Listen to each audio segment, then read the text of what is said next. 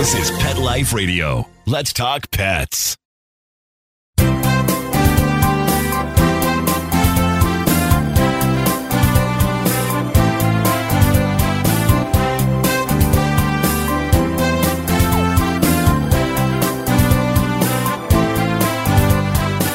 And here we are live here on Pet Life Radio and Instagram Live. You're here live with Dr. Jeff Werber, host of the next 30 minutes on Pet Life Radio's Ask the Best with Dr. Jeff, here for you, here for your pets.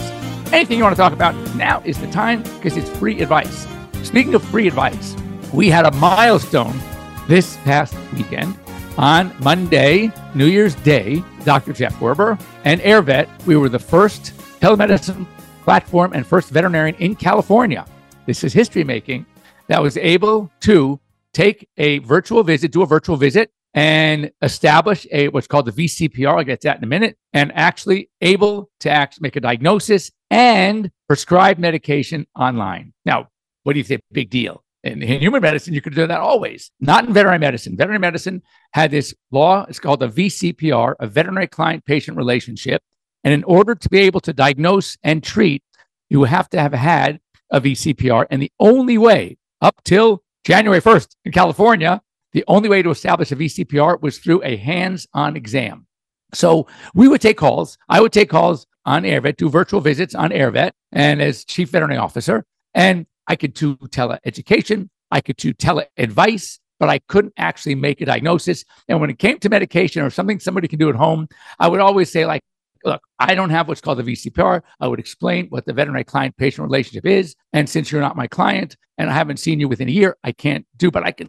Interestingly, I had a case last week, almost identical to what you're describing. This is what I told my client.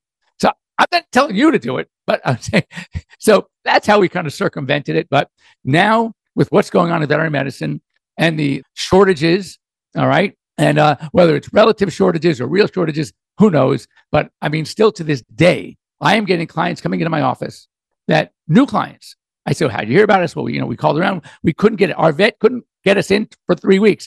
This one client who's coming in tomorrow has a very bad tooth. The dog is salivating, could barely eat, right? I took the call on Friday afternoon. I said, I'm not there anymore. But she said she called her vet and they said, we can get you in 3 weeks. Can you imagine waiting 3 weeks for that? So I said, no. I will see you first thing Monday morning. Don't feed your dog, no breakfast, because I'm probably going to need to do some dental work. And it's a problem. And we found, especially in COVID, how much of a problem it was. Even the emergency facilities are backed up. So now with this VCPR being able to be established online virtually, then I can actually see a client from California. It's got to be in the same state. So we have New York, New Jersey, Arizona, Virginia, California, Hawaii, Florida. So a number of states have already abandoned the old-fashioned VCPR. Now, like in human medicine, allowing it to be established online. And the first argument was kind of, I see where we're coming from. Well, the dog can't talk to you. But wait a second. On the human side, how many moms were calling in for their kids? The babies, kids couldn't talk. And yet the mom gave you history, what was going on. And that's kind of what happened. So it's the same thing. So anyway, the good news is we made history. We were the first. And if you want to call it the first to market. And I'll tell you, there are so many things that have been written now and business journals and veterinary. Congratulations. So this is really a milestone. It's fantastic. And for any of you who need help now, first of all, if your veterinarian is not using telemedicine, please go ahead. We love it. You can just go onto AirVet, download AirVet. It's an app. It's in the App Store, in Google Play or the App Store, and establish yourselves as customers. And then when you have a problem, we can put you in touch with a veterinarian right away. If you are in California and your veterinarian is not on it, then when you want to go to the edit pencil, the edit line, the little 3 lines at the upper left, you'll see when you log on, and the drop box comes down. You want to click on My Clinic or Our Clinic, and then you'll see you put in Jeff's, JEFF''S. It will autofill Jeff's telehospital, and then you'll be able to put me as your primary, and then you'll be able to request a virtual visit. And then we can establish a VCPR online. And if you need medication that I can do, then we can go ahead and do it. So it is really, really great. We're thrilled. And so with that, any questions? We must have some questions. Morning, B. Right. So we talked about AirVet, which is great. And let's see. Okay, what happens if you don't get all of a tick out of your dog? Okay, so here's the thing. Sometimes it's very difficult. There is an art to removing a tick. There are some really great over-the-counter little devices like a de-ticker. They're really cute. Anyway, the idea is you need to grab the tick as close, literally at the skin where the tick bite, the mouth parts are. And then what you don't want to do is you don't want to pull it. Absolutely not. So, all these little devices, you then spin the device around. Usually they say counterclockwise. I don't think it makes a difference. But anyway, I do counterclockwise, and you just gently turn as your prongs are attached to the mouth parts and right at the skin, not above the skin. You got to be touching the skin. And as you're turning, and after maybe the third turn, you start gently pulling, and then 95%, you're going to get the tick, full tick, and the mouth parts. Now, what happens if mouth parts are left behind? So there's going to be some irritation. You might see a raised area. You might see little black things in the skin.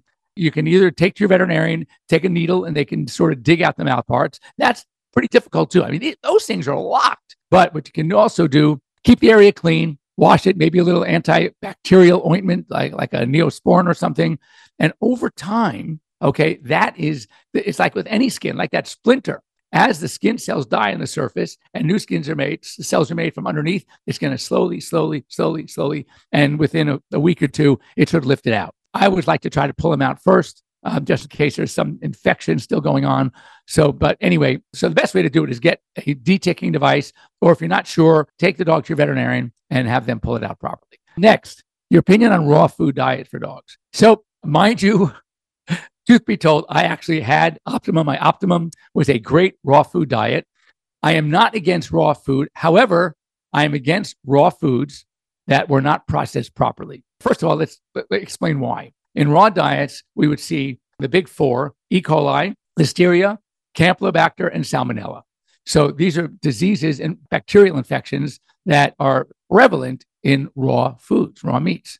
So the whole idea is I don't mind raw. It's like when you eat raw fish, you eat sushi. Now, are you going to just take any fish off the shelf and eat it raw? No. What you're going to do is you're going to get sushi grade. All right. It's the way it's produced and made and protected. It's safe to be eaten raw in most cases. And even with people that eat sushi, I'm sure all of you have had some experience, a negative experience with sushi. It does happen. So the two processes, and I used to with Optimum, we did both. One is called HPP.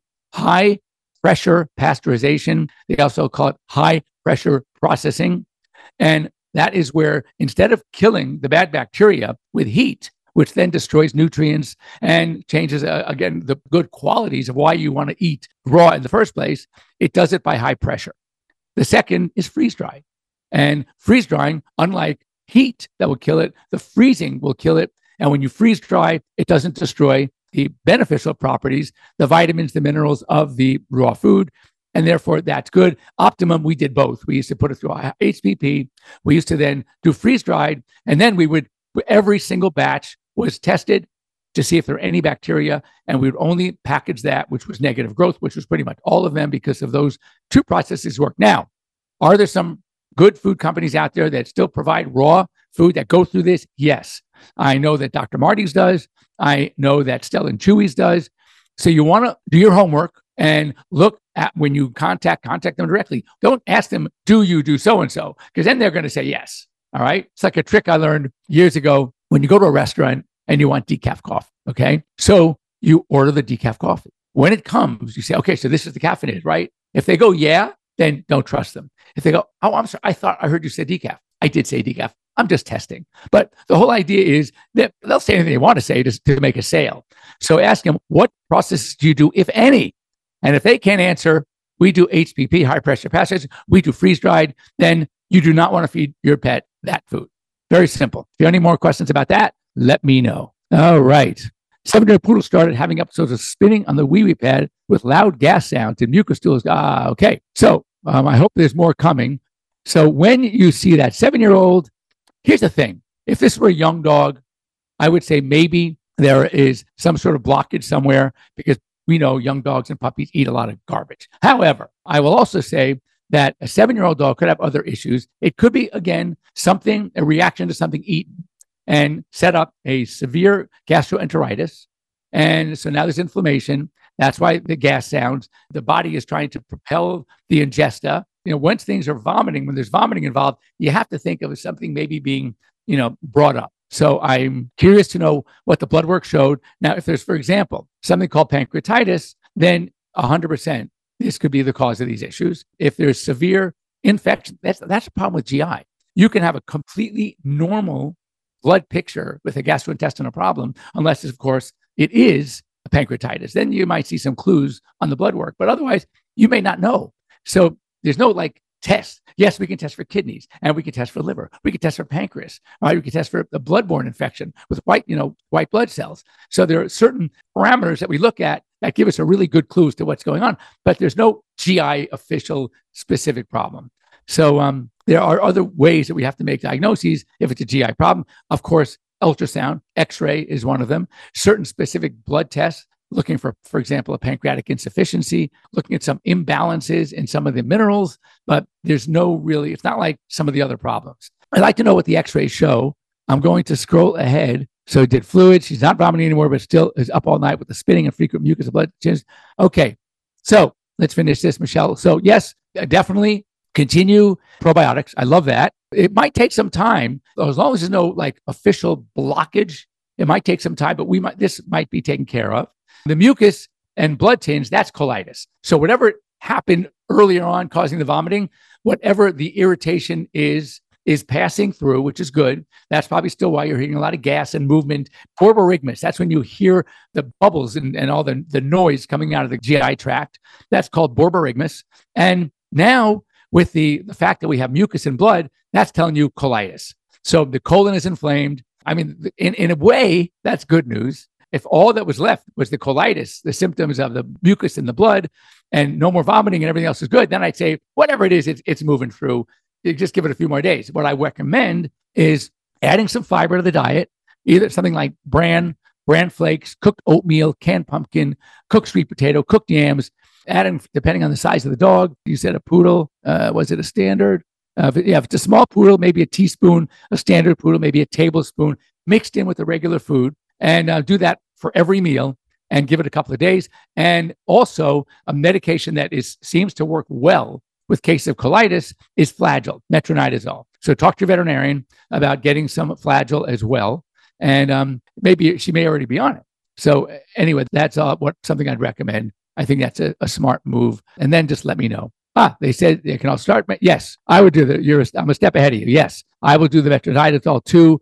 It works very well with cases like this. Grain versus no grain. Okay, so here's the thing with the grain versus no grain. There's been no scientific data supporting a grain-free diet. And yet there may be some related problems. And with that, I'm going to keep you hanging because it is time for our commercial break. And I'm getting dirty looks from Mark. So anyway, let's go ahead, break to commercial. And when we come back, we'll talk about this grain versus no grain. Stay tuned. Take a bite out of your competition. Advertise your business with an ad in Pet Life Radio podcasts and radio shows. There is no other pet-related media that is as large and reaches more pet parents and pet lovers than Pet Life Radio. With over 7 million monthly listeners, Pet Life Radio podcasts are available on all major podcast platforms. And our live radio stream goes out to over 250 million subscribers on iHeartRadio, Odyssey, TuneIn, and other streaming apps. For more information on how you can advertise on the #1 pet podcast and radio network, visit PetLifeRadio.com/advertise today. Let's talk pets. Let's talk pets On Pet Life Radio. Pet Life Radio. PetLifeRadio.com.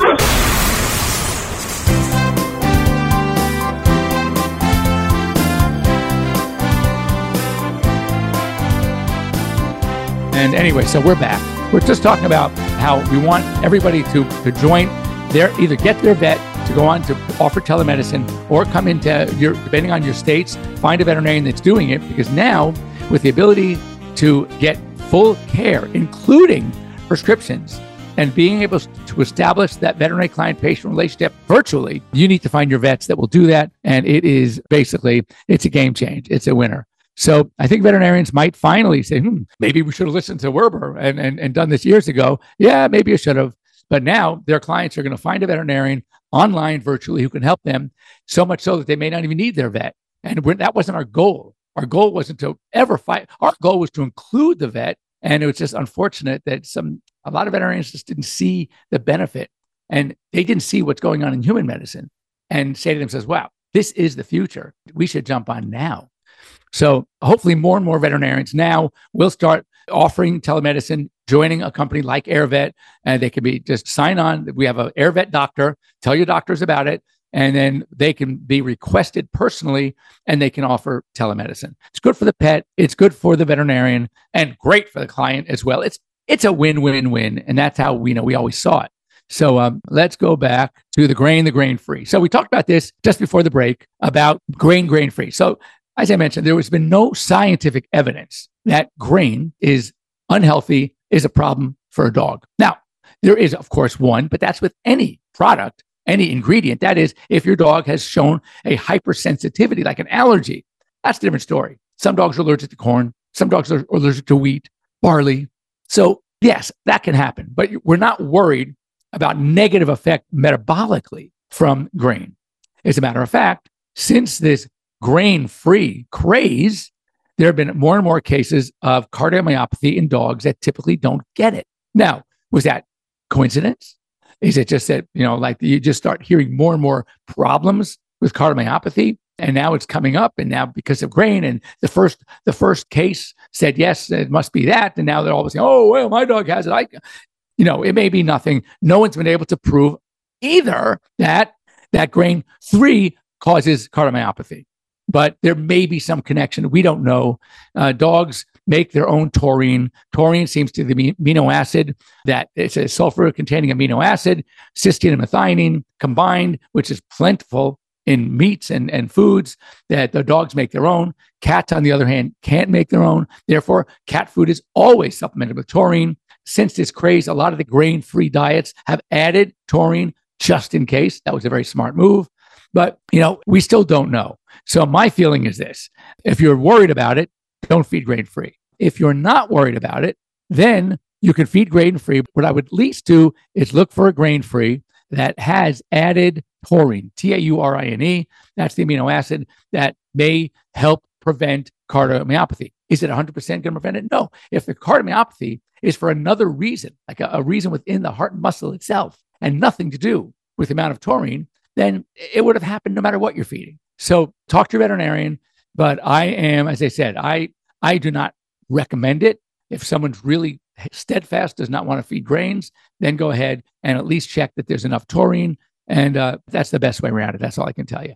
All right. So since I'll wait for some more questions. But in the meantime, x-ray showed excess gas. So Michelle, you let me know about that. But I'm happy to hear and happy to help you. Reach out to me anytime. Now, next week, I will be live. I'm heading on Friday morning to Orlando for VMX. VMX, formerly NAVC, it's a North American Veterinary Conference. It's still NAVC, the company is NAVC, but they're calling this conference VMX, the Veterinary Medical Expo. It is, they say, the nation's largest. Next month, February, is Western States Veterinary Conference. They say they're the largest. They run hand in hand. And it's great. I'm going to get a lot of my CE done there, continuing education, obviously. And the good thing is veterinarians are required a certain amount of CE.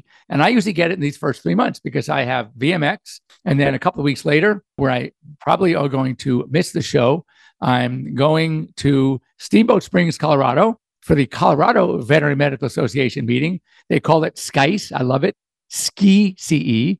And I am a snowboarder. And I love this one. We're in have our continental light breakfast from 6:30 to 7 a.m. Then we go into session from 7 to 9, and then 9 to 4 we're on the slopes, and then 4 to 6 more session. It is great. So you get like 12 hours of CE, and then between VMX and in February Western Veterinary Conference WVC, I'm set. I got my CE for the year, and I got it done in 3 months, 2 months really, almost. It's great. January and February taken care of. I'm good. So anyway, gross ear mites.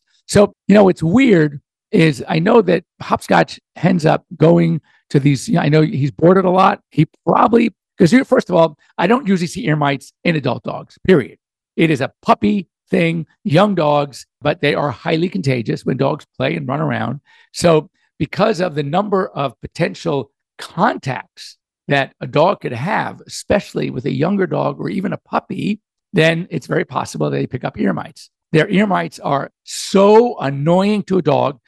And one of my colleagues, they call him Dr. Z. You can find him on Instagram also. He did a slide of ear mites, and it was unbelievable. I mean, there were maybe even thousands. Stand on the slide. They are the most disgusting. I always say this. When I describe something to a pet parent, and they may get it, they may not get it, and they may still be hesitant to, because I say we have to anesthetize, we have to flush, we have to really get these, whatever it is. Seeing is believing. A picture is worth 1,000 words. A live video of these ear mites crawling on this slide, that's worth 100,000 words. That client can't wait to, here, take the dog, keep them, do what you have to do. And it's unbelievable. So they are so annoying. They are these little mites, these little bugs, and they are disgusting. And you see them breeding, sitting on top. I mean, it is really, really gross, but it causes so much discomfort. So most likely when adult dogs get ear mites, like I'm not worried about my adult dogs getting ear mites because they don't mingle with other dogs because they're so obnoxious when it comes to other dogs. My dogs have set their own pack. They are so protective of each other. I don't think they give a damn about us. It's each other. It's the other dogs that they like them. And therefore, any other animal comes near, they're ready to kill. So especially two of them are so bad. Anyway, it's like embarrassing for me as a veterinarian because, walking them, they're all so happy. They're cute. All of a sudden, another dog is across the street and they want to pull out of their harnesses. It is hysterical. So anyway, so with ear mites, it is, this is something that we need to just know that it is very fixable, very annoying, but you want to take care of it right away. Sometimes it takes 2 to 3 treatments. You're going to keep going back to the veterinarian. We'll make some more slides and see what's going on. But definitely need to treat it. And there's some different topicals that can go in and help kill. I use something called Acarex. There's one called Mitox. Some Revolution is also good at that topical flea. It also is good for flea and mites and ticks. So it's good for other like scabies. So there are a number of uses for these things, but they are ivermectins, selamectin, which is the active ingredient of Revolution, are all very effective as well. So I'm just double checking to see if there are any other questions before I go. All right. So if I don't get to a question that you had or I missed it, please just reach out to me. I'm pretty good at getting back to you. I can't promise it's always in a timely fashion, but I will. And by the way, and I say this all the time to my clients, even if I get back to you within a day or so, bug me. It's okay. I get literally sometimes 30 to 50 messages a day. And if I don't get to one right away, it gets buried. And so I do apologize in advance, but I'm not ignoring you. I'm not ignoring anybody. Keep trying. I will get to you for sure, for sure. Hopefully I wave back to everybody. So next week might be a little, you would not tell from the noise, background noise. You'll probably hear a lot of background noise. I won't be able to do any kind of, one-on-ones, but I'll be with Dr. Dana. She is the one of the medical directors at VMX. We're going to talk about some really cool topics. We'll probably talk about, again, the California milestone new rule, which is big. California is typically a very tough state for innovation. They just take their time. The fact that they approved this bill unanimously to allow the veterinary telemedicine to be like human telemedicine, where we can establish a relationship, in the veterinary case called the VCPR, veterinary client-patient relationship, to be able to diagnose, to be able to treat, prescribe. That is game changer. And it's only good for you guys. It's good for your pets, especially. So I'm thrilled. And the fact that we were the first telemedicine platform to do it in California, and yours truly was the first veterinarian to do it in California as chief veterinary officer. And it happened right after midnight. So it was perfect. It was like 12:04 a.m. And of course I was up. It was New Year's Eve. So I'm sitting there, having a little drink, maybe. I'm not saying yes, maybe. And the call came in and it was fantastic. So we made history. It was really nice. All right. Anyway, if you have any questions during the week, please reach out to me. You can reach me here at drjeff@petliferadio.com. We'd love to hear from you. Here on Instagram, just send me a message. Tell your friends about AirVet And in fact, tell your friends to follow me here on Instagram. It's always good. The more followers I get, the more information I can provide, the more people I reach, because everyone has their friends, and we want these numbers to grow so people can take advantage of the free advice and from someone who actually still, after 40 years, loves to do what he's doing. See you next week from the VMX floor. Have a great week, everybody, and we'll stay tuned for next week. Bye-bye. Let's Talk Pets, every week on demand, only on PetLifeRadio.com.